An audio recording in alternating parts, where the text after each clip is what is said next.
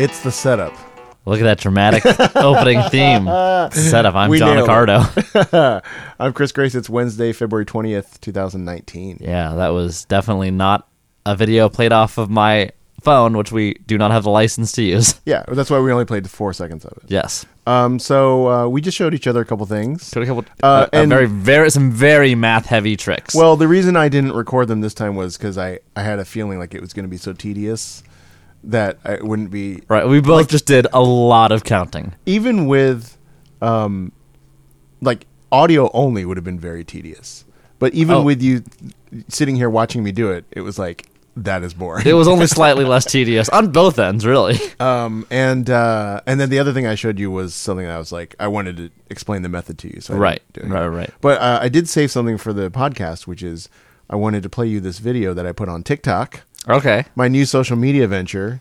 You know, TikTok is pretty fun. I was first an old man about it. Like, what is this? Were you looking at it? It's just videos? Yeah. I haven't downloaded it, but when you posted that video of the one you did on Facebook, that took me to a bunch of others that I watched for like 25 minutes. It is fun. It's just dancing. It's just dancing. I now have 7,700 fans. Good God. So, this is something I got on Vanishing, and I made a little video of. Cool. I just wanted to show you. I really hope you show me balance. What's that? I really hope it's balance. I did balance on TikTok. Is that cool? Hold on a second. Let me just turn up volume.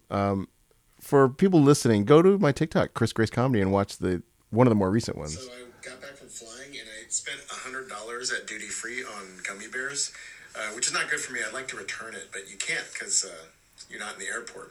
But then what I realized is I can just take the receipt and turn it back in, and I still got the gummy. So that's it. That's pretty cool. So basically, I had hold on. I thought the whole conceit of TikTok was that like this audio over the video you're doing. No, some people do like original stuff. Okay. Some people do original content, like buying a magic trick and just doing it on there. Okay, that did just turn up on my head what the concept of TikTok is, and now I'm confused again, and now I'm a cranky old man about it. Oh, it's just whatever. But there are people that like the Vine used to be like people would do their own sort of content as well. So it's sort of in between that and the lip syncing. Okay. What's the time limit on you have on TikTok? 15 or 60 seconds. Got it. TikTok originally was an app called Musical.ly, and that one was everybody was lip syncing only. Okay. But then once it became TikTok, there's really more dancing than lip syncing these days. Right. In fact, the lip syncing videos I kind of skip. That was a cool trick, though. Sorry, I'm just setting levels. Setting levels. Are we still on? Have you cut? Yes, we're still. Okay. Yeah, that was a good trick. That was fun. What is that? That is called Buyer's Remorse. Okay. From Vanishing was having a little bit of a sale. Cool. And that's by George Iglesias. Oh, yeah. Do you know him? I do. I have a trick of his in my car right now. Oh. Yeah, it's the one where he makes popcorn appear. You recently asked for another addition to the Handsome Magicians. Oh. And George Iglesias is very much in that department. So those leather jackets? Yeah, I don't love that part. Okay. You're not into leather jackets? So, but the reason I bring it up is it's kind of funny to do a trick on social media like this because I've already deleted like 4 comments that are just like the method. People trying to figure. Actually, no one has correctly figured it out, but it is kind of a buzzkill for people to just post like what they think it was. I know. So I've deleted those. I think it just helps to become, when you put something online, just be at peace with the fact that people will just comment the method and oftentimes be dead on correct. Oh, yeah. I mean, people are generally correct because I would say if you showed 1 million money-changing things to 1 million people, pretty much everybody guessed the general idea, which is like, I mean, no one's going to say like, you magically changed that into a $100 bill. You might find one. I once, I took a speech class in high school, in college, a community college, and we had to give an informative speech that had to follow very specific patterns, and you have to like do this thing, introduction, conclusion, had to be like 7 minutes. So I decided to make mine the format of a magic trick. Oh. And so I would instruct them on sort of I basically made a magic trick, a very simple effect where I would I had a silk that I turned into like a rubber ball, and then I vanished the ball. It was very simple, and it used a couple different methods, and the idea was there's like one that the trick required, like a practical one, and then a psychological one, and then something about time. I can't remember. It was a while ago. I did win a contest with it, though. I won like $500. It was pretty cool. Anyway, so I got through trick. Something about the speech, and my professor definitely pointed out, there's a joke in an earlier draft about how all magic is fake or something along those lines. And she was like, well, if someone does think that some of this magic is real, you probably shouldn't say that. And I was like, I don't think that is entirely. If someone was like, he actually transmogrified that silk into a rubber ball. But on the off chance that somebody thought magic was indeed real, I was advised to take a line out of the speech, and she was going to be the one grading me come 2 weeks later when I had to do it in class. So I'm like, all right, what you say goes. But it's interesting. I wonder. That was one of the only times I've run into that in I feel everyday like life. I'd be very surprised if any adults that were like at the Magic Castle, like genuinely thought that the stuff they were seeing is happening. I feel like that's part of. I think that's almost part of the thing I was talking about with Steve Valentine, where like feeling like I got swindled. Mm-hmm. Oh, I think I may have talked about it. You did. Oh, sorry. You did. That's a different podcast. How fucking dare you? But I did hear that. I did listen to that episode. The feeling of very angrily. Yeah. I was incredibly drunk, and I powered through it in a very angry way. I think some part of you wants to know that there's artifice behind it because it lets you enjoy the thing. Mm-hmm. You can go see a horror movie and not, the fact that it's not happening to you is helpful. Speaking of, I murdered a few people. I basically did emotionally on accident. I went to the other day the Landmark New Art in Santa Monica. Where they're playing all these short films nominated for Oscars. Oh, yes. Uh-huh. And so me and a friend have this tradition where every year we try to go see the short films because during that 2-week stretch, she goes to UCLA and it's like 10 minutes away. So that night I invited another friend who didn't. I just, hey, we're going to go see the short Oscar-nominated films. And she brought her boyfriend. She's like, yeah, totally. So the four of us went and saw. And it was, I didn't realize this until afterwards when I looked up the reviews. It was actually 5 of the darkest, most depressing and painful movies I've ever seen in my entire life. Oh, just because, sort of randomly, that's what got nominated this year? Yes. And last year, none of them were as dark as the least dark one in this list, and there was also one really funny comic relief one. Uh-huh. So there were some heavy moments, but the heavy ones were still really palatable, I think. They were all incredibly dark. 3 out of 5 involved extreme distress brought to children, like kidnappings and stuff, and murder and death. It was just, and then the least sad one was about this old lady who's kind of alone and sad. And so that one was kind of nice, but my friend who had absolutely no appetite for this kind of thing, she was very upset afterwards. She was like, never bring me to that again. It was good to see you and spend time with you. Cut to next year when they're all just super happy. Right. And so then when because what they do is they have 5 screenings a day, and the second and fourth one are the animated shorts, and the first, third, and fifth one are the live action shorts. She's like, they have the animated ones too? I'm like, yeah. She goes, are those better? I went, oh, assuredly. And she's like, why didn't we come to that? I will say though, Bao is nominated for an Oscar. That's the kind of stuff that's in the animated ones. But short animated nominations are often very melancholy and sad. And I believe there is one. Bao is very sad. Yeah, it is, but it's not. I mean, they could soul crushing. They could have just released the first 10 minutes of Up, right, as a short. They really could have. But things like that are still, digestible to it. Yeah, and they tend to be sad in a melancholy way, but still wrapped up in a animation kind of bow. Right. So anyway, there was a time where it was the relief of this isn't really happening did not seem to help. That's all. All that segue was just, this is something that happened to me this week. I felt very bad about it. I've apologized to my friend 3 times. So anyway, posting this buyer's remorse thing on the social media thing. The other thing reason I wanted to show you was is that I might have thrown that away accidentally. Right. So in case you don't know this trick, it's turning a receipt into a $100 bill. I will say a little bit of quality control. You're supposed to turn it into 4 $100 bills, and the other 3. It's still raining here in LA. Wow. The other 3 bills, they look great. They actually look very realistic as $100 bills, but they are too long. So in case I'm sure you have an inkling of how these tricks work. Something has to be kind of hidden for a little while, and they're too big. So they they gave you $100 bills to use. They give you some flat ones and some folded ones, and the folded ones are folded in such a way that they stick out from behind the thing. That's funny. And it's just like, cool. I can't use these. But bringing back Wish. Wish. I ordered some stuff on Wish. Cool. You can get they do have fake hundreds. Yes. You can buy a stack of 30 of them for 10 cents or something, like $2. Yeah, I actually would love to think of a trick to use with. Have you ever seen the Chinese hell money? No. So my family's culture didn't ever interact with this kind of stuff, but there's a thing in China where you bring things to your family members' graves, and your family members need money in heaven and hell. So you go and buy money. It's called hell money? It has the word hell on it. It's like $1 million hell, and it's like a monopoly money, but with an old Chinese lord and hell money. And that's supposed to fool the demons of hell? Well, then you go to the grave and you burn it, and it goes to them in hell or heaven, and then they can spend it on whatever they want to buy. I feel like a demon of hell would be this is clearly a piece of monopoly money. Yeah. Well, they also have and I'm sure they have now. I haven't looked since these things came out, but they also have cell phones, and they hell phones. You can buy you can buy iPads and stuff that you go and then burn at the grave, and it gets sent to them because they need their iPads. And wow. I think it would be fun to do a trick around this idea.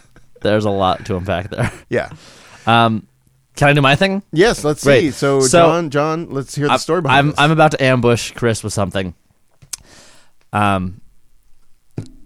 So Chris, last week we were talking about the Sam the Bellhop routines that you do not like.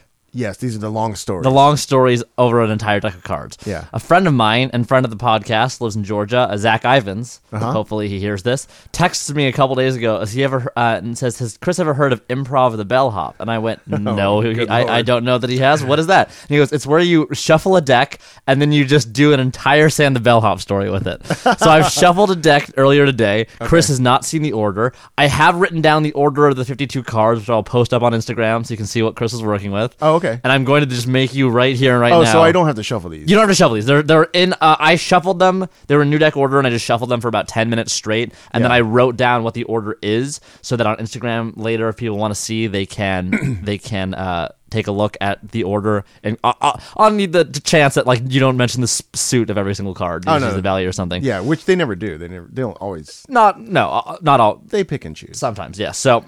Later, you'll be able to check out on Instagram what the order of these cards was. Assuming this goes well and is interesting. If not, we might. Oh, probably not. I realized that the routine I wanted to do, I talked about last week. Mm-hmm. I don't know if I mentioned, but I do want the rules card to be in there, and I want random filler cards to be in there. So it's then I went to. Then he gave me his phone number, and it was 32476 rules. Right. Okay, so.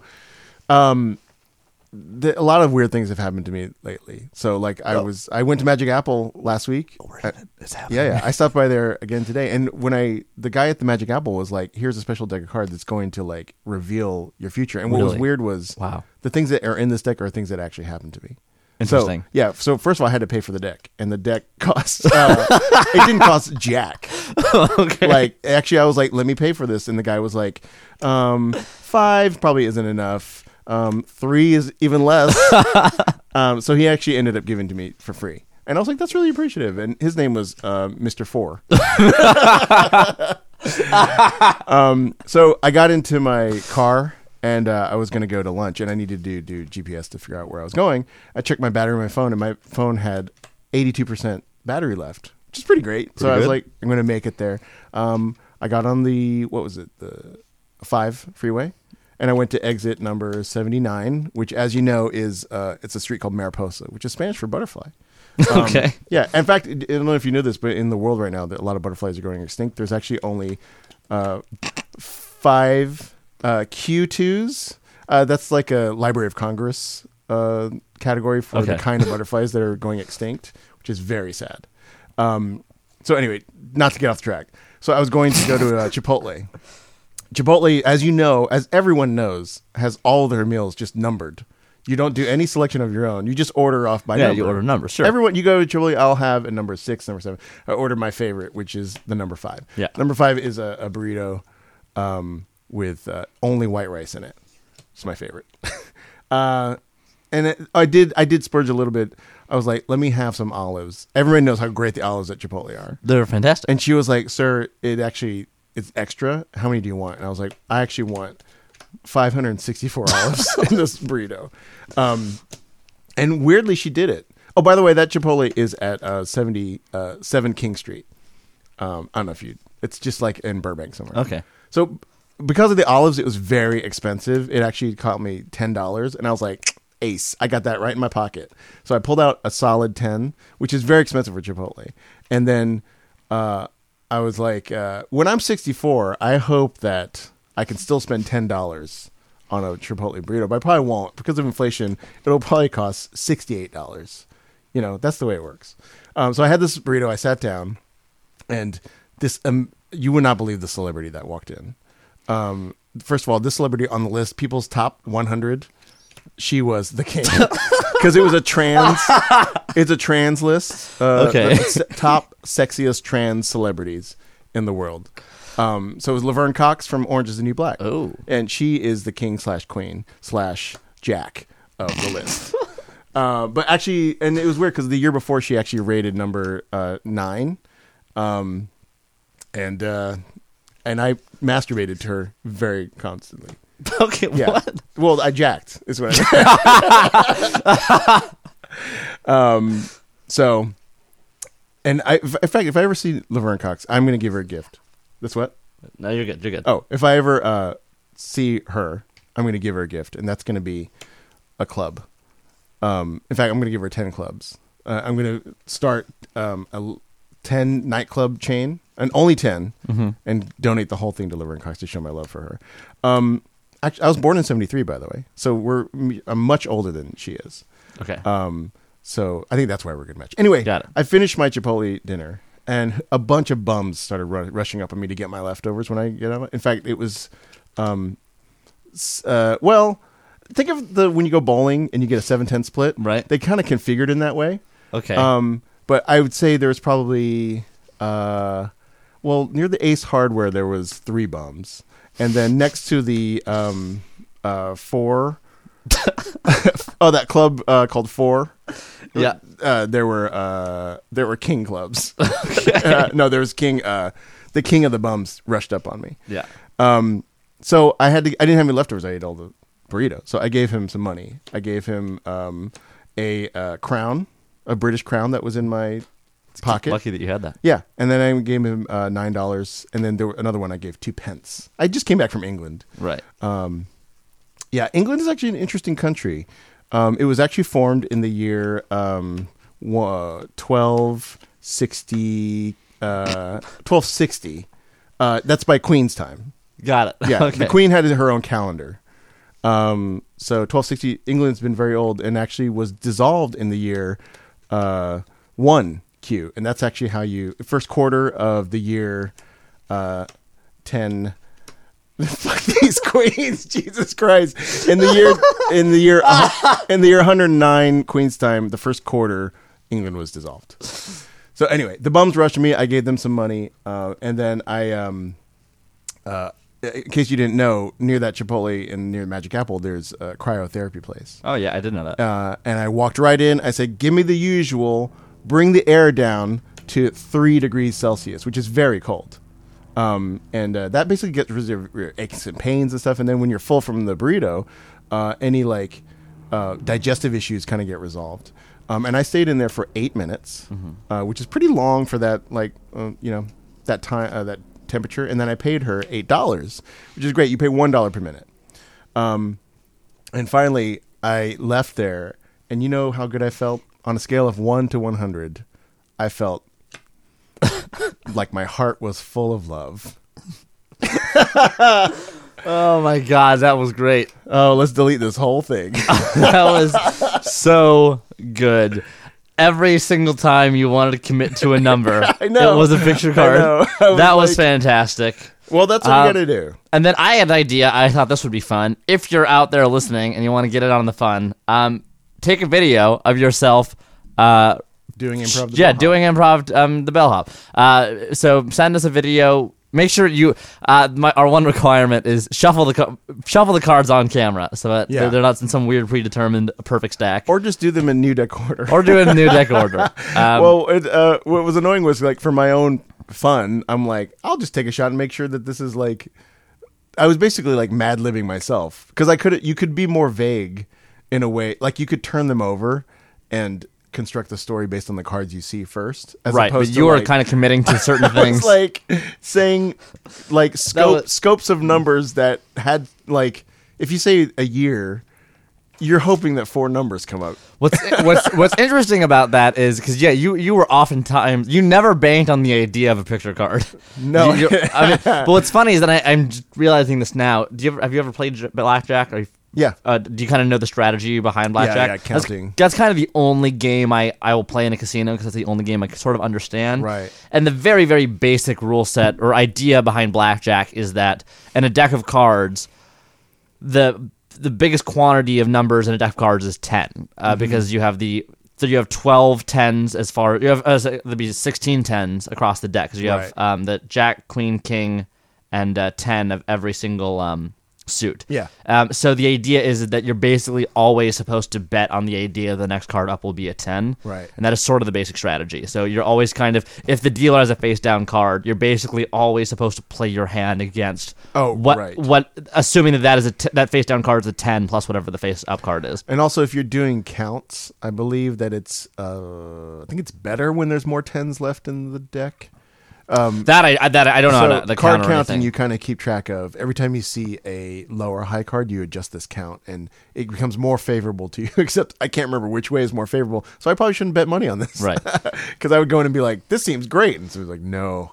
But that would be something interesting to think about. Is that I guess with a routine like this, or a game like this, you're kind of supposed to bank on the fact that. Yeah, it was hard because I would just never feel like. Actually, it would have been. I should have put myself in that corner too. To bet on a picture card and then have to deal with a number coming up in place. I was giggling a lot because, like I said, I've written down the order of all these cards I was kind of following along with. Yeah. And so I would definitely see... There were sometimes interesting things would happen where there'd be like 2 kings next to each other. Yeah. And I could see, instead of you doing 2 kings, you had done 1 king and then immediately committed to a number as I'm watching another king's about to come out. That was fantastic. So send us your improv of the bellhop routine, and then I don't know, we'll pick the best one and give you a prize. I've only been doing improv for like 20 years, so that's a sad statement on where your skill level can get to. Well, that is something interesting. We've talked about this many times in my sort of existential crisis of like anyone can do magic if they buy a self-working trick. Yeah. And then what you had said to me, do you remember? You can kind of give us some context. I think I said like I need to get out of the car now. Right. No. I don't you had said that you had thought the opposite because you thought that an average person can see an improv show and kind of sometimes rightfully think, oh, I could maybe do something like that. Whereas you watching a magic show would go, oh, there's no way I could learn to do that. And so people definitely think they can do improv after seeing improv shows for sure. Do you think that is often a correct assumption? I think they could study improv, and I think one thing that is different is that a person in their very first improv class ever is totally capable of doing a scene, or rather having a moment that is as funny as a professional comedian could do. What they probably won't be able to do is to string together 3 of those, right, or to construct a scene that kind of makes sense and is something that can build over a 30-minute or 1-hour show. Mm-hmm. But it's like they could go into batting practice and hit a home run. They might not know how they did it, and how to recreate that. Yeah, later I don't know on. if a person walking into a magic class could create a moment as good as a professional. It's a very interesting point. Probably not. I wanted to bring this up with you. Yeah. Shin Lim won America's Got Talent champions. Yes, you did. Are we going to get into that? Well, I'm just curious. He basically won America's Got Talent twice in a row. I believe, and I did, because when I've heard he won, and like there's some news article that I clicked on, it did say that he's the first ever person to win back-to-back AGT franchises. Interesting. And I watched or Got Talent franchises or something along those lines. I watched the routine that he won with.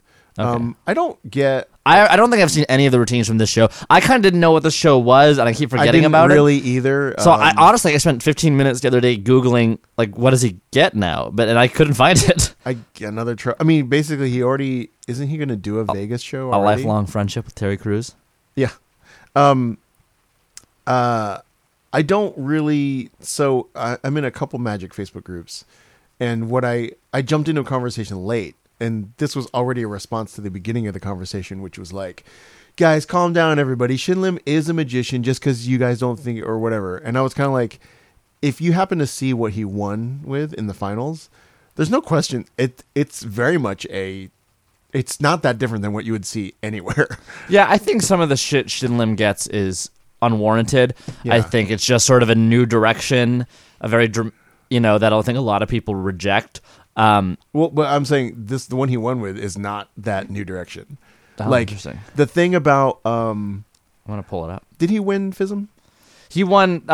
He won his category in FISM. He didn't win the Grand Prix. He won first place. He tied for first in Card Magic in 2015. He tied with Horat Wu. Interesting controversy, not controversy, but Woody Aragon actually scored highest that year in that category, but went like 5 seconds over time and was disqualified. And there's a controversy behind that, which I would love to dish on because it's such a fun. Woody. Oh, Woody. That act is great though. It's very good. I saw it again at FISM and it was awesome. But go back to Shin Lim. The act that Shin Lim did on like Penn and Teller, that's like the red and black stuff and the smoke coming out of his mouth, and he doesn't speak at all. He's done 2 on Penn and Teller, and they both have a lot of that. So that's So there's one routine where he's wearing this red vest, and someone signs a card, and it's like kind of appearing in all these different places. Right. That is his FISM act, and then I believe he did that on the semifinals of America's Got Talent, and that was the first thing he did on Penn and Teller, maybe the second thing. At any rate, variations of that have shown up on TV a couple times. So that seems like a decent example of like competition magic. I've always considered. I don't think this is a perfect one-to-one analogy. I've always considered competition magic as kind of like the Pixar shorts of magic. Yeah. In that they're very short, they're very stylized, they're very different, not necessarily completely representative of the entire genre of movies, i.e., magic. Yeah. But they're. So I think that is kind of the analogy I've made. I don't think it's exactly one-to-one, but that's kind of how I describe them to people. So, and then when he went on America's Got Talent, I think he still had a lot of those elements, and then was starting to add elements of like talking and audience management and like more conventional, I would say, like card magic. And so I would say maybe some people don't love some of the competition magic elements of it, especially if they're involving elements that maybe look better on television than they do in real life. Okay. But the act that he just won with is like, I don't see how any old school dude could be like, I don't like this isn't magic, because like it's very it's very well done, but it's not the other stuff. I don't think. I have two only quibbles with his winning act. One is that the editing of it doesn't show you like pretty significant Trying moments. to pull it up, but I don't think I could find it. The camera's just not on him during kind of pretty significant moves that he's making. And then Were those live? I don't know. Is that a live show? I just would kind of like to see when you do a move.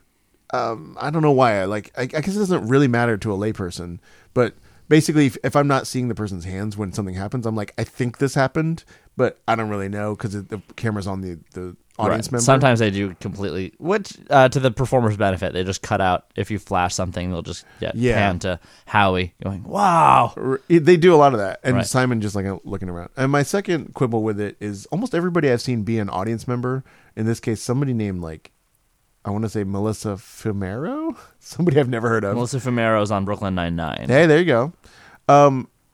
They're often, and I would include Allison Hannigan from Penn and Teller. They're very awkward as participants, and especially if someone hands you a deck of cards to shuffle and you don't know how to shuffle great, it doesn't have to be a whole meal about like how you don't know how to shuffle. Right. It just that, and I will say that I like Shin Lim a lot. Actually, I would say his rapport with other human beings doesn't feel totally natural yet. Okay.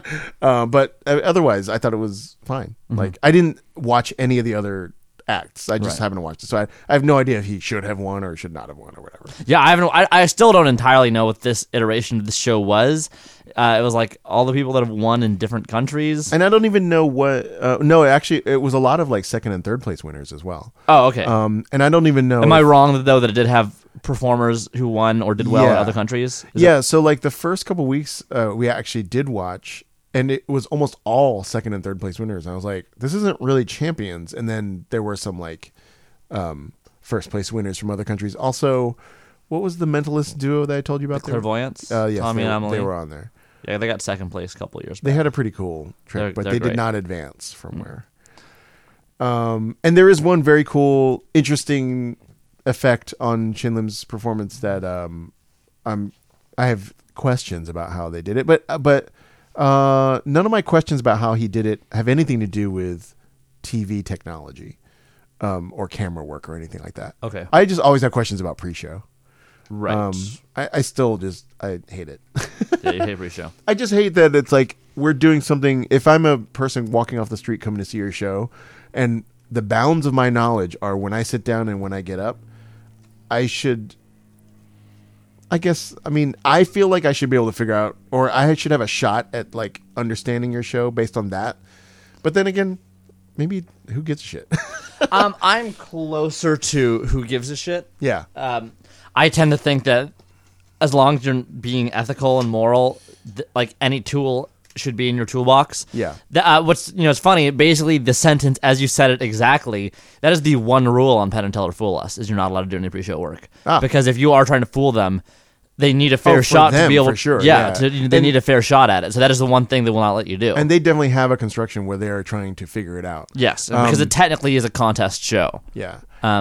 So I know that is I've gotten him to agree to come on. We just need to schedule it when he's in town. Harrison Greenbaum. I thought you say Teller.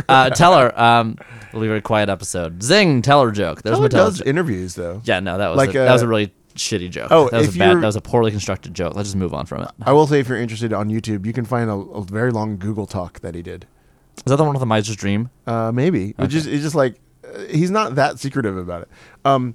So the only thing I would say is, if in the realm of like who gives a shit, it's just for the enjoyment of the audience. Down that path, essentially, you can get to Stooges and stuff. Right. And Because so if it's just like, if all that matters is the entertainment of the people that aren't in on it, then you could just put on a play. Kind of. sure. And then but at some point you run into the realm of, is this fooling people? Because then people are going to go down that track in their mind and go, well, they must have been in on it. Yeah. Right. So And people are like that anyway. Right. So one of the conceits of pre-show work is you kind of do it in this sort of dual reality way Right. that allows you to get real answers from that person. Like, did I tell you what to think of? Did I tell you to say this? Did I tell you this? And they'll go, no. And then there's some other methods employed so that you can get very honest answers out of that person. A long time ago in New York, I saw a mentalist show, and I remember this guy pulled out insane details about like a woman's childhood memory. Mm-hmm. And then I remember the woman walking out being like, oh yeah, I told them all that. But now thinking back on it, I'm like, I bet they just did some genuine pre-show work with them, and that she interpreted it as she didn't present it in the fair way. She was just like, yeah, they asked me, I told them all those details, which I doubt that they did, because they're Right. both like, the two guys were like relatively ethical magicians. Mm-hmm. So, but I wonder if it just, in her mind, it just got churned into like, oh yeah, they just asked me and I told them I skinned my knee when I was riding a bike when I was 7 or whatever. Well, there are cases of pre-show work I've seen where people will like fill out a clipboard and put in information. Like, this is just kind of we're not going to read it, and then you're using like an impression clipboard or something, and that you once brought backstage, even though the piece of paper you wrote on that you have, they can like open up the clipboard, and inside there's carbon paper or something. Yeah, they get that impression off of. And so I've never used pre-show work personally. And how often is pre-show done by the magician versus by an assistant? Pretty often, I would say, because it all depends on the the scale of what you're doing. Mm-hmm. If you're doing it to the Magic Castle, it'll probably just be you walking out, because you also kind of want to pick the person. You want to be able to, you want to know what that person looks like, etc. Right. So I couldn't give you an exact ratio. The cases I know of people that do it regularly, I'm pretty sure it's just them walking out and go, hey, I'm going to do a show. Pick a card. Anyway, Shin Lim's performance worth checking out. Right. And congratulations to him. Congratulations to Shin Lim. I would say he's probably he's up there in like most popular magicians right now. Oh, absolutely. And also right now Magic's doing pretty well. Yeah, Magic's doing great. And I think that is where my, positivity towards him generally comes from, is that he is making Magic dramatic and interesting and sexy to people in a way that it has not otherwise been. In a great way for you to follow up on. So like you put on a black and red vest. Oh, yeah. As well. Oh, And absolutely. I would say you should probably tease your hair out a little more than you have it. A lot of close-up shots of me winking. Yeah. Because if there's one thing that this face shouts, it's sex appeal. It's literally shouting it. Yeah. Someone get up on this. Sex appeal. Yeah. So last week we both got Yeah, do you want to talk Tomras? the Magic Rainbow. Yeah, and funny, I actually also came today prepped to talk about a different Tomras thing. Oh. So strap in, folks. It's Tomras Talk 2019. Well, as you know, Juan Tamara has released a book called The Magic Rainbow recently, the English translation of. And you said it was written how long ago? I believe in like the 80s. So I think it's Maybe 90s. It is certainly not within the last 10 years. Well, it's a collection. It seems to be kind of a collection. It should say in the of, front, right? When it was originally published? Well, yeah, Spanish edition, copyright 2016. Oh. But I think what it is that he's been writing to his like local friends, and like he's got like a mailing list basically. He kind Right, of they mentioned that. There's like this was like a collection of essays or something. So I think it's a little bit of that. So I Got think it. So maybe it wasn't a full publication, but the information has been in print for a long time in Spanish, maybe just not as a full book. Yeah. Okay. So now Juan Tamariz, is that her name? Tamariz. Yeah, like Ibiza. Some people, I don't know. Would you consider the greatest magician alive? I would consider him that. I think many people would. And many people would not. I started reading this. Fuck them. And I have a couple thoughts. First, Okay.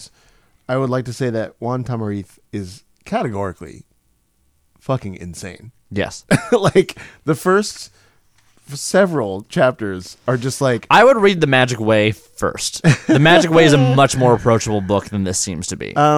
they're often just like, what the hell are you talking about? Right. You're on acid. You're having visions. You are chasing, what is it, like a magic horse or something? May I translate that into a nicer way of saying it? Yeah, sure. My reading that, as complicated as some of those texts are, some of those passages are, I'm getting from that like, wow, you have so much love and attachment to this that it's pretty incredible. He is insane though, but it comes out in a somewhat crazy way. But you can feel the insane love he has for what he's talking about. I'll just read a little selection to you from the foreword. At times during these last 40 years, the number of cards in the Spanish deck. Is that true? I don't know. I've taken a break and written on papyrus with my sweet diabetic blood what I gradually saw, enjoyed, and felt in the castle. And what my little and maybe, but only maybe, interesting discoveries told me and taught me how to feel and enjoy. Here you have them at this moment in your shapes in the hands of a magical book. What a redundancy. The moon of Isis blinded me and guided me. Okay. And it goes on like that for a while. And then I'll just say that the beginning of the book, Chapter 1, Magic, starts with this. Chapter 1, Magic. Turn the page. Magic. In italics. What is magic? In smaller italics. In the beginning, it was magic. So anyway, once you get past this... Well, that one I do kind of understand what he was talking about, because that goes on to describe like the first ever sort of magic thing that might have happened that like spawns art and creativity and religion and myths and all these things. I actually think there's a... Fuck you. There is... I would almost say that this feels a little bit like Joseph Campbell... I forget what the whatever Joseph Campbell's several books writings about myth sort of applied to magic. Like he's definitely reaching for like how magic represents itself in like archetypes and like just in a deeper way than most magic books are. And actually, I think it will be very interesting to read. I just think it's funny that there's parts of it that are just like batshit insane. Right. However, there were two sections I skipped around that I wanted to bring up with you. One is there's a kind of interesting section about comedy and magic. I was actually going to talk to you about something he said about comedy and magic. Yes, let's hear. So this is from, I'm going to turn away from the mic for a second to grab a notebook. And I'll just mention that in the Magic Rainbow. Ah, shit. What? Did you not? Stuff fell out of my bag. In the Magic Rainbow, My Think Thin protein bars are spilled all over your floor. it is around page 400, 408. He talks about comedy and magic. So What did he say? Probably very similar things. Have you read that section? I've been reading over it. Yeah. Okay, so then he loves graphs, I will say. Oh, that's literally the graph I've drawn on my notes from FISM. So we're about to talk about from a different, or is that from a lecture? This is from when I saw him do a 4-hour workshop at FISM. It was a special event that was sold out that I didn't even know about, and then Shoot was able to get me in. Like we got to FISM, and he's like, "So what are the extra things? Like, what do you want to do?" I'm like, "Well, that Tom Rose workshop. I didn't even know it was a thing. It's apparently been sold out for weeks, and there's a big waiting list." He's like, "Okay."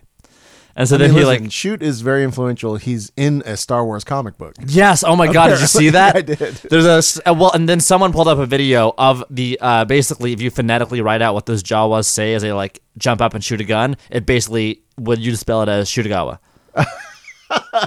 So wait, do you think that's a coincidence, or you think I feel like the writer is probably a fan of Shoot's and put it in? Yes, he was in the early 70s, in the mid 70s before Shoot was born. Oh, those are. But he showed Shoot posted a photo of the cover of the comic book, and it looked like a new version of those comic books. This didn't look like the original like 70s comic book. Oh no, I'm not talking about the comic books. Yes, he posted that there is a picture of a Jawa from a Star Wars comic book that is exclaiming Shutogawa as he does something. Yeah. Somebody, a friend of ours, a mutual friend named YC, posted then a small video. Let's see if I can find it. Of a clip from the original Star Wars movie where the Jawa is screaming, and when you phonetically spell it out at the bottom, it basically sounds like Shutagawa. So the Jawas, which Jawa, yeah, I hear it. There's a lot of Asian influence in Star Wars, but in one word, the Jawa in the comic book is saying SHOOTOGAWA. Like it's spelled. It's spelled on exactly. And I think that comic book is actually pretty recent. So I think the writer of that comic book is like, hey, I'm going to put vaguely Japanese words into the mouths of these Jawas. And for fun, I'm going to put this Easter egg, which also happens to sound like exactly what they said in the movies. Right. I'm going to see if I can pull it up. Anyway, so, here we go. Everyone. So this is from a Star Wars movie. It's a short video. Shutagawa. So, yeah. So actually, that writer could be like, "Yeah, this is a decent translation of what they're saying." Right, it is. So this graph, or these are notes from that 4-hour talk that he gave. Yeah, so these are notes from the 4-hour talk. He was talking about, it's funny, the way he started it was I was super into, but I could kind of feel some people in the room pull back a little bit. One of the first things he said at this 4-hour talk was, he goes, "I'm not going to teach you very many tricks. I'm going to teach you like 2 tricks. You can learn tricks anywhere." Yeah. He goes, "What I would want to I want to spend the day talking about is my thoughts on magic as an art." And I was totally into that because that's what I love about him. Yeah. And so I could definitely also because you can learn the tricks from him just by getting his DVD. And he has so much shit out there for you to learn from. So that was great news for me. So something about comedy and magic is he was talking about why he does not really enjoy comedy in magic. That's kind of a sentence he said. I dare say if he had a chance to qualify it, he would, because he is a very silly performer. But he was basically saying that the problem with comedy in magic is that comedy inherently releases tension. And when you release tension, tension builds to a strong climactic resolution in magic. Yeah. So when you're resolving that tension, then you're also decreasing the level of tension that could build to an exciting climax. So he basically has a graph, and we'll put some pictures of this up on the Instagram so you can kind of see what we're looking at. These are the same things as what you have? More or less. I mean, he kind of described them, and he sort of drew them on a whiteboard. So yours are probably looking more professional. And like I said, I really wanted to take incredible notes, as good notes as possible watching this, so I could really go back and study it. I'm usually a pretty bad note taker, and I'm bad at remembering what I wrote when I try to write a small paraphrase. And was he was drawing these out? Yeah, on a whiteboard, I think, cool. behind him. I honestly can't remember. I don't. He must have, because there's no way I would have. They're too similar to what are in the book. Yeah. There's no way I would have gotten this off of his description. So yeah, he did. Anyway, so it's basically a graph with the y-axis being the interest level in the magic, and then the x-axis being time. Is that basically what you have in that book? Oh, yes. So the idea is that over time, if the trick is strong, interest is building until there's a climax, and that interest also equates to tension. So what you want to do is, if you have a joke early on, and there's one graph that sums this up very well. If you have a joke very early on in the routine, the interest and the tension is still pretty low. Mm-hmm. It hasn't really built up yet. So while that will decrease, it is easy for you to kind of build that back up to a strong point to where that trick might have otherwise been if the joke was not included. However, then the graph goes on, and there's a scenario where a joke comes much later, say right before the climax of the effect, right before the bigger reveal. Right. Uh-huh. And then in that case, what happens is that because the tension is so high, the tension will be released, and that interest and that tension will fall quite a bit, and you'll never be able to get it to where it was at the beforehand. So it'll never be able to get back to where that thing could have been. Yeah. And of course, his whole perspective here is that the absolute most important thing, bar none, is the strength of the magic. I think some people, especially in America, would probably say that just it's important to be entertaining, and it's important to be just give the audience an entertaining experience. So if there's a great joke that you can make towards the climax of an effect, if it works really well, then you should do it. Someone actually gave me that as an advice. There's a routine that I do where I basically find 4 of a kind that are named by the audience. Uh-huh. And so the first one is I cut the cards and I kind of kick one out, and it sort of spins onto the table a little bit. And I get kind of quiet before I do it. I shuffle, I cut, and I go, all right, here we go. And then I do it. And then at one show, I did that, and the card spun too far. I was in the close-up gallery and went off the table and fell onto the ground. And the moment it happened, I went, oh, too far. And then someone had to reach forward and pick it up. And because it was just a very in-the-moment, funny thing that clearly wasn't supposed to happen, got a huge, huge laugh. It was very, very, very entertaining. And it was recommended to me by someone that I do that for every single show. You said, oh, it's such a good laugh. It's such a great moment. And he was correct. That is a great moment and would be a good laugh if I could control that and make it seem authentic. However, I kind of like where this theory is going, and to me, there's plenty of comedy in my show that I am very happy with. I think that moment needs to be magic, because that particular routine never, or that phase of cutting to those 4 cards or finding those 4 cards did not get as big of a reaction as it usually does. I think quite in accordance with what this theory says. There was such a big laugh and such a big release of tension that we were never able to climb back to that, let me get all 4. Right. And so I have decided to, not recreate that joke and not recreate that moment, because I think preserving that as a strong moment of magic is very, very important for the show, because it's a magic show. And also, I will say that it would take a lot of craft on your part to be able to, there's a very good chance that you would try to recreate it and it doesn't get the same laugh. Oh, absolutely. And I have found that a lot of times, and that is, you take an the cuff thing and you're like, let me do that again. So what I think, and this is something that I first heard about from Pete Holmes in his podcast, and that is something I think a lot now, about. You admit that you're also listening to other podcasts. What? No, I don't. I stopped a few months ago. I'm faithful to this podcast. I don't listen to any other.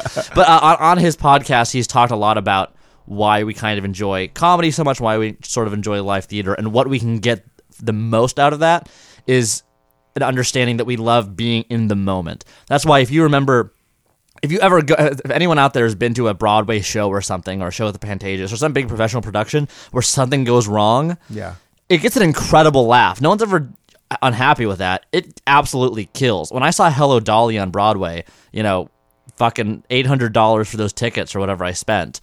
By far, the most memorable experience I have is when something went wrong. There was like a cart, there was something that was supposed to be pulled out to show like a mannequin that David Hyde Pierce was pointing at, and he struck the pose as if it was there. So he's like, where is it? And he started talking about it. And then Bette Midler just went like, it's not here. And then he was like, yeah, it's backstage, and it got this huge laugh. And then they like pulled it on stage. It got stuck or something. This giant cart they had to wheel out. You just saw it recently. You know the scene I'm talking about? I actually don't. I don't. They might not have done it in the tour. It's interesting, but it's like he's sarcastically talking about the beautiful match that she'd set him up with, and it's like this mannequin that's going to be on a float in a parade or something. And, yes. And so he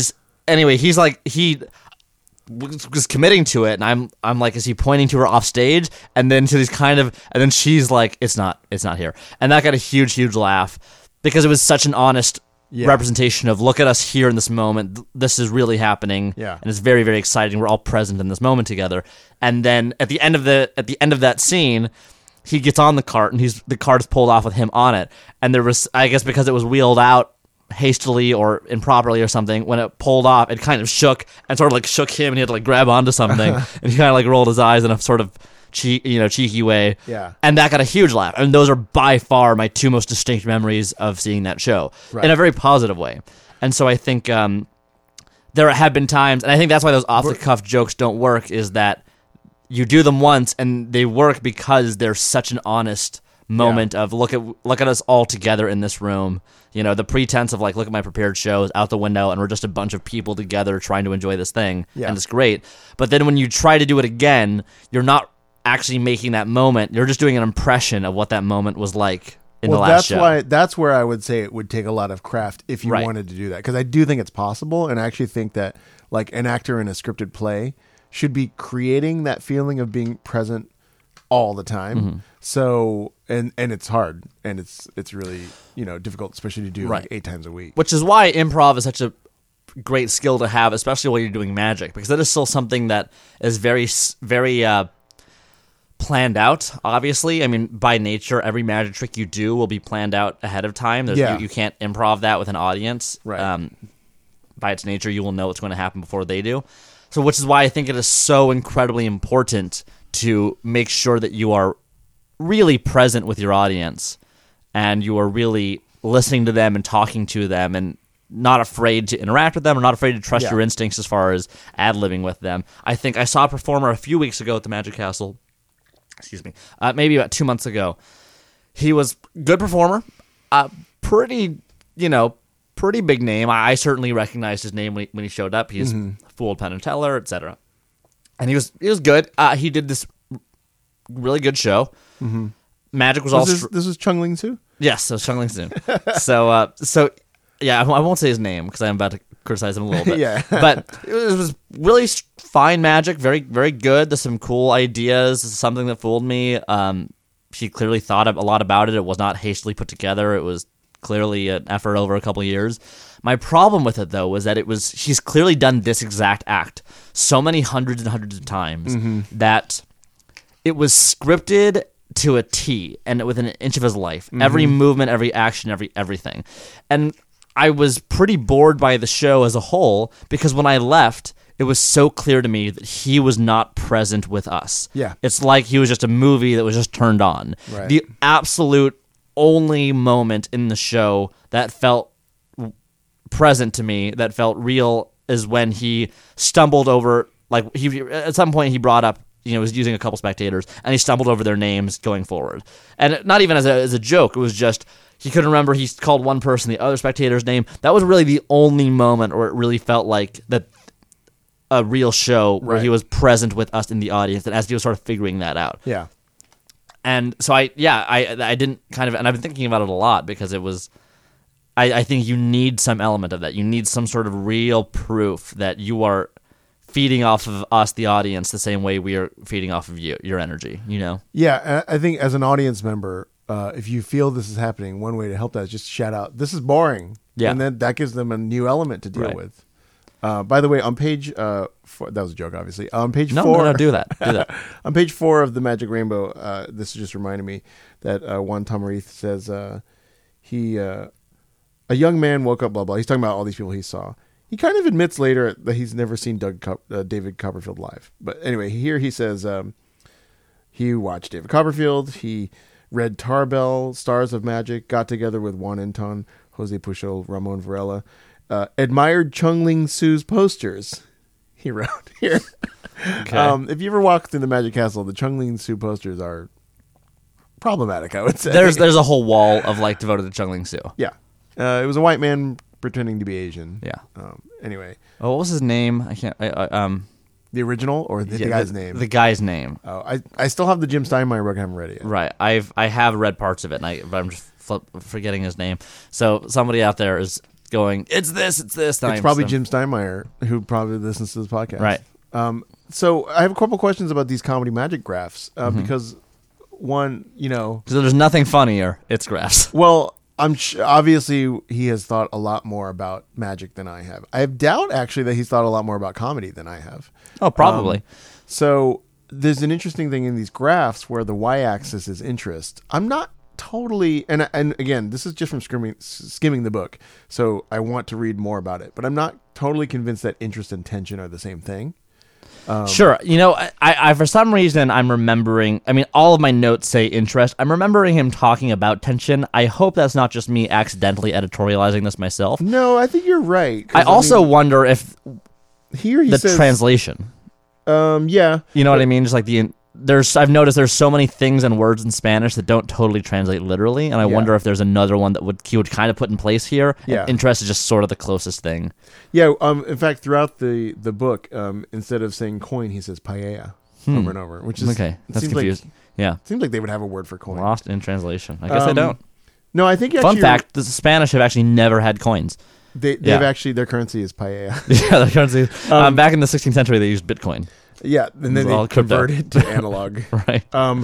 Actually, I think you probably got it right because I will say it's like he talks about the danger of putting laughter in your show. A joke or gag at the same time as a magical climate. This is very dangerous, deadly, I would say. Laughter kills magic. Which, that's pretty definitive. That is, I don't necessarily think that's an unfair statement, though. Well, I guess a couple of just initial, intuitive red flags I have about this that I'm interested to read more about. Okay. Is the conflation of tension and interest. Also, I'm giving would that say from that what I've read, not from what you told me. Oh, tension? Yeah. Oh, okay. I was gonna say, if I was poorly interpreting that shouldn't be the standard by which we judge what he says. If I'm wrong, which I am often. The second reservation I have about his entire chapter about this is I'm a little suspicious that he might have somewhere baked into the premise of this entire chapter. He's maybe built his theories on comedy magic that he doesn't like, and then will sort of back end fold in exceptions for people that he does like. Right. And then say well, these are the people doing it correctly. Which I am wary of because we've talked about another prominent magician that has talked about the type of magic he hates. And then I'm but then he in the next sentence praises this guy who does that exact same thing just a little bit better. Well, and the thing I think about is all of the Spanish magicians that I've seen Juan Tamariz on video. Mm-hmm. I've seen Danny D'Ortiz on video. We saw Miguel Angel. Miguel Angel Hea. Even was it Miguel Munoz? Right. They have a lot of comedy in their shows. Mm-hmm. Pipo, there's a lot of jokes in his show. So I just think it's interesting that I would say sort of as a whole that the Spanish magic that I've seen has been very light. And not super in this, very serious domain that I've seen so far. So I think. What do you mean the very serious? What are you talking about? I just mean I would think I feel like if I go see a Korean competition magician, that as soon as I walk in, the score of Inception is going to start playing, and then he's not going to speak the entire time, and something very kind of melodramatic is about to happen. Mm-hmm. If I see a Spanish guy, he's going to come out and just be like, "Hey, everybody!" Have a lot of chatter going on. I think that is true. I will challenge part of that. Yeah. I think that when you talk to I think the closer you get to disciples of Tamarez, like Danny D'Ortiz, Woody Aragon, these people are very silly, and I think that is a very cultural. I think that's a cultural thing. That's kind of who they are. Very casual, very light, very goofy. However, I think a lot of them are incredibly smart magicians. Yeah. The closer you get to people who studied under him, like Danny and Woody, and the thing when you watch them, their magic hits really, really, really, really hard. It's absolutely incredible. And so I think that they are still weaving in jokes and comedy and laughter in a way that is not overtly harming the bottom line of their magic. Yes. Which I think is maybe what he's saying here that is not getting across super clearly is I think perhaps the idea is understand when to temper your jokes with the magic such that the magic is still as strong as it could be, because laughter can hurt it. I think my question for it is it the timing or is it the execution? Because I bet I can find a Danny DeOrtiz routine where he puts a joke right at the climax, and I bet it hits great. I bet somewhere in there. Like, I guess what I would worry about is that this is going to teach a bunch of magicians to be like, you do like 3 jokes at the top, and then as your trick progresses, you get more and more silent. Right. And then you're just, then you just kind of stare at the productions and like it gets just more and more serious as a way to like heighten the magic. I'm very curious about it. By the way, I also want to point out, I thought this sentence was funny. Other artistic dangers reside in the very deceptive nature of laughter. Consider an easy joke or gag, or one that targets an unfortunate spectator, or the use of foul language without reason. So I would love for you to try one of your shows, like your blindfold trick, right before the last one, just yell out "fuck," and then just reveal the last card. Yeah. See if it. First of all, I'm sure you'll get a huge laugh. Right. Just the idea that like you could just foul language without reason, just at any point, would just get you a huge laugh. I mean, there's maybe some truth to that. Yeah, I think it's all very interesting. Something that is interesting to me, and this is, I think, where you can. I don't know if I'm sure it's in that book somewhere. If you haven't already gotten to it, like I said, I have about 8 pages worth of notes here. I'm trying to find where I wrote it down so I can quote him properly, but he was talking about acting in magic, and there's this famous Robert Houdin quote. I don't know if you've actually ever heard it. That a magician is actually an actor who needs a job. Yes, and changed directions because they weren't getting gigs. You know what's funny is the way you leaned into the mic and the tone of that sentence was, "Oh, okay, I'm curious what this bit is going to be," but then you started to say the real quote, and I was like, "Oh, that's it." Oh no, that's comedic misdirection, right? I never put laughs at the end of my jokes. It hurts the joke. I can't seem to find it, but the idea was that the quote is a magician is an actor pretending to be a magician. Right. He was actually kind of calling that out, and he was saying that is not necessary. Oh, I found it. He disagrees with that because he thinks he is being. He said you're being yourself when you're performing, so you're not really acting. And he noticed that when he took out truth in his Harrison Greenbaum, who is a comedian that we both know, and very successful stand-up comedian and very successful magician, and I hope to get him on soon because he represents a really very clear and obvious intersection between these two things because he's basically doing stand-up for most of his magic. So I'd love to hear his thoughts on these. He has this theory that comedy should have as much truth in it as possible.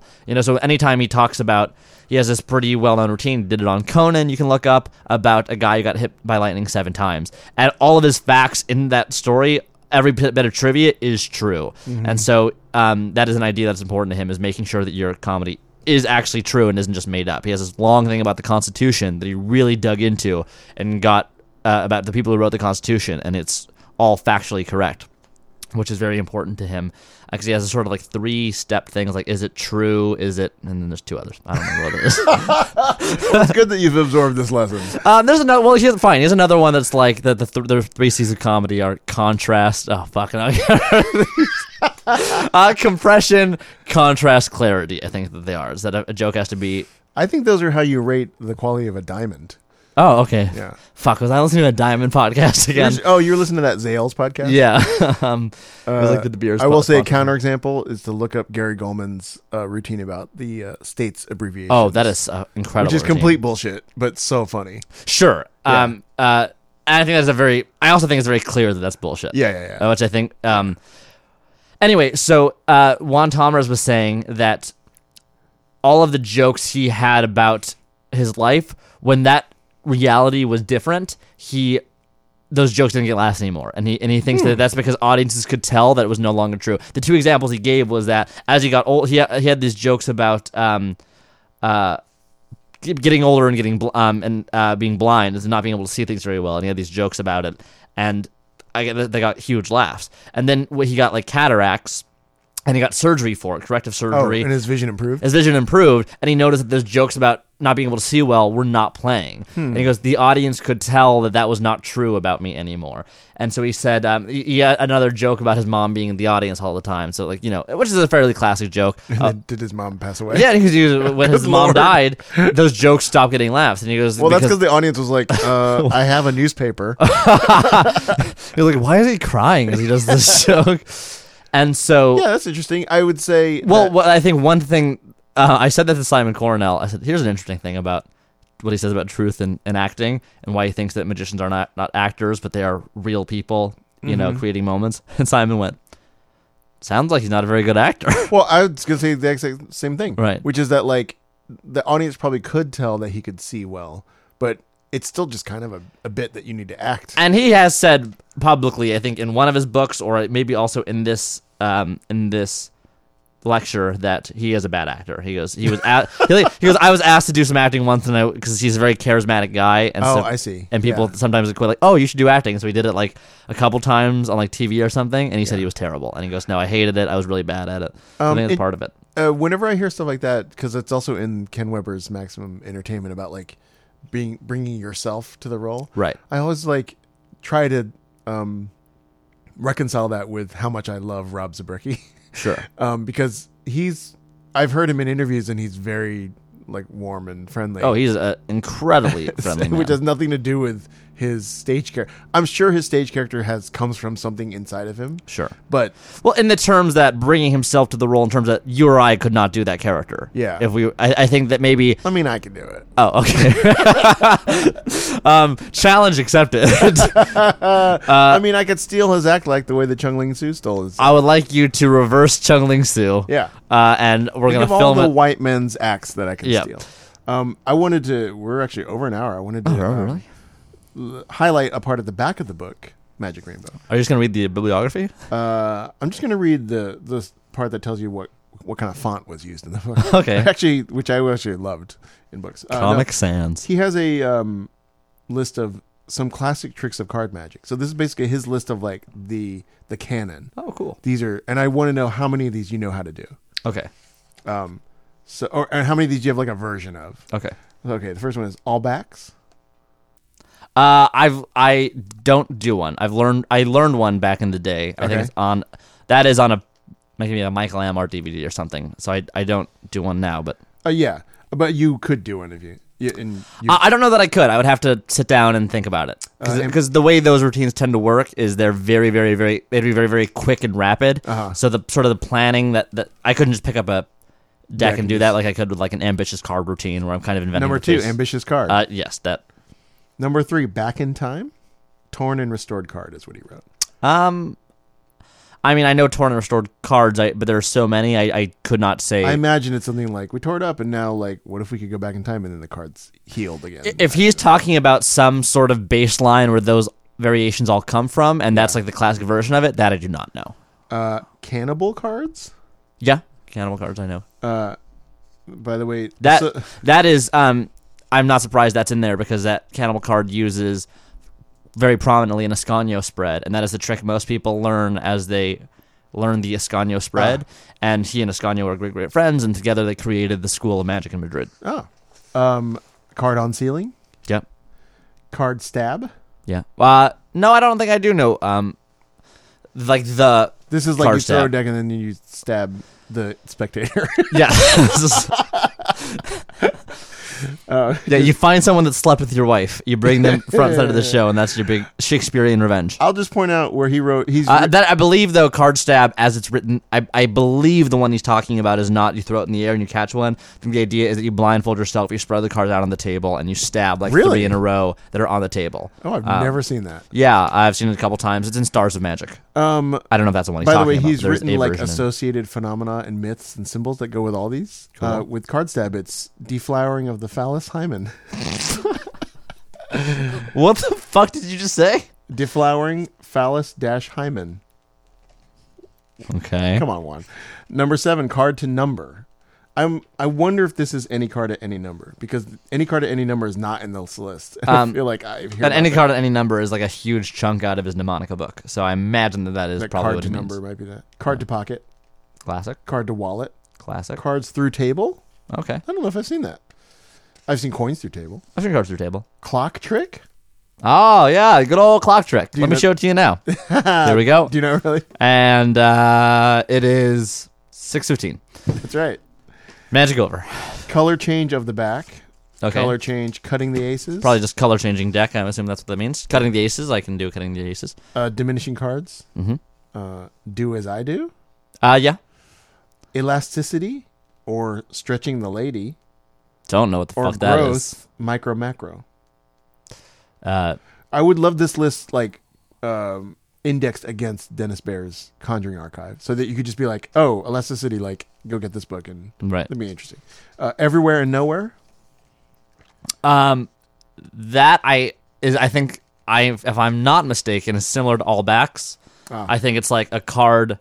Danny DeOrtiz has the version on Utopia, which is the most recent place I've seen it. It's the idea that you keep kind of someone signs a card and you keep cutting and showing a bunch of different cards, and it's all their signed card, and then eventually it's none of those places, and it's like in the box or something. I think that's what that is. I do not stand by that. I am not going to die on that hill. I'm going to run through these a little faster because there's a lot. Follow the leader.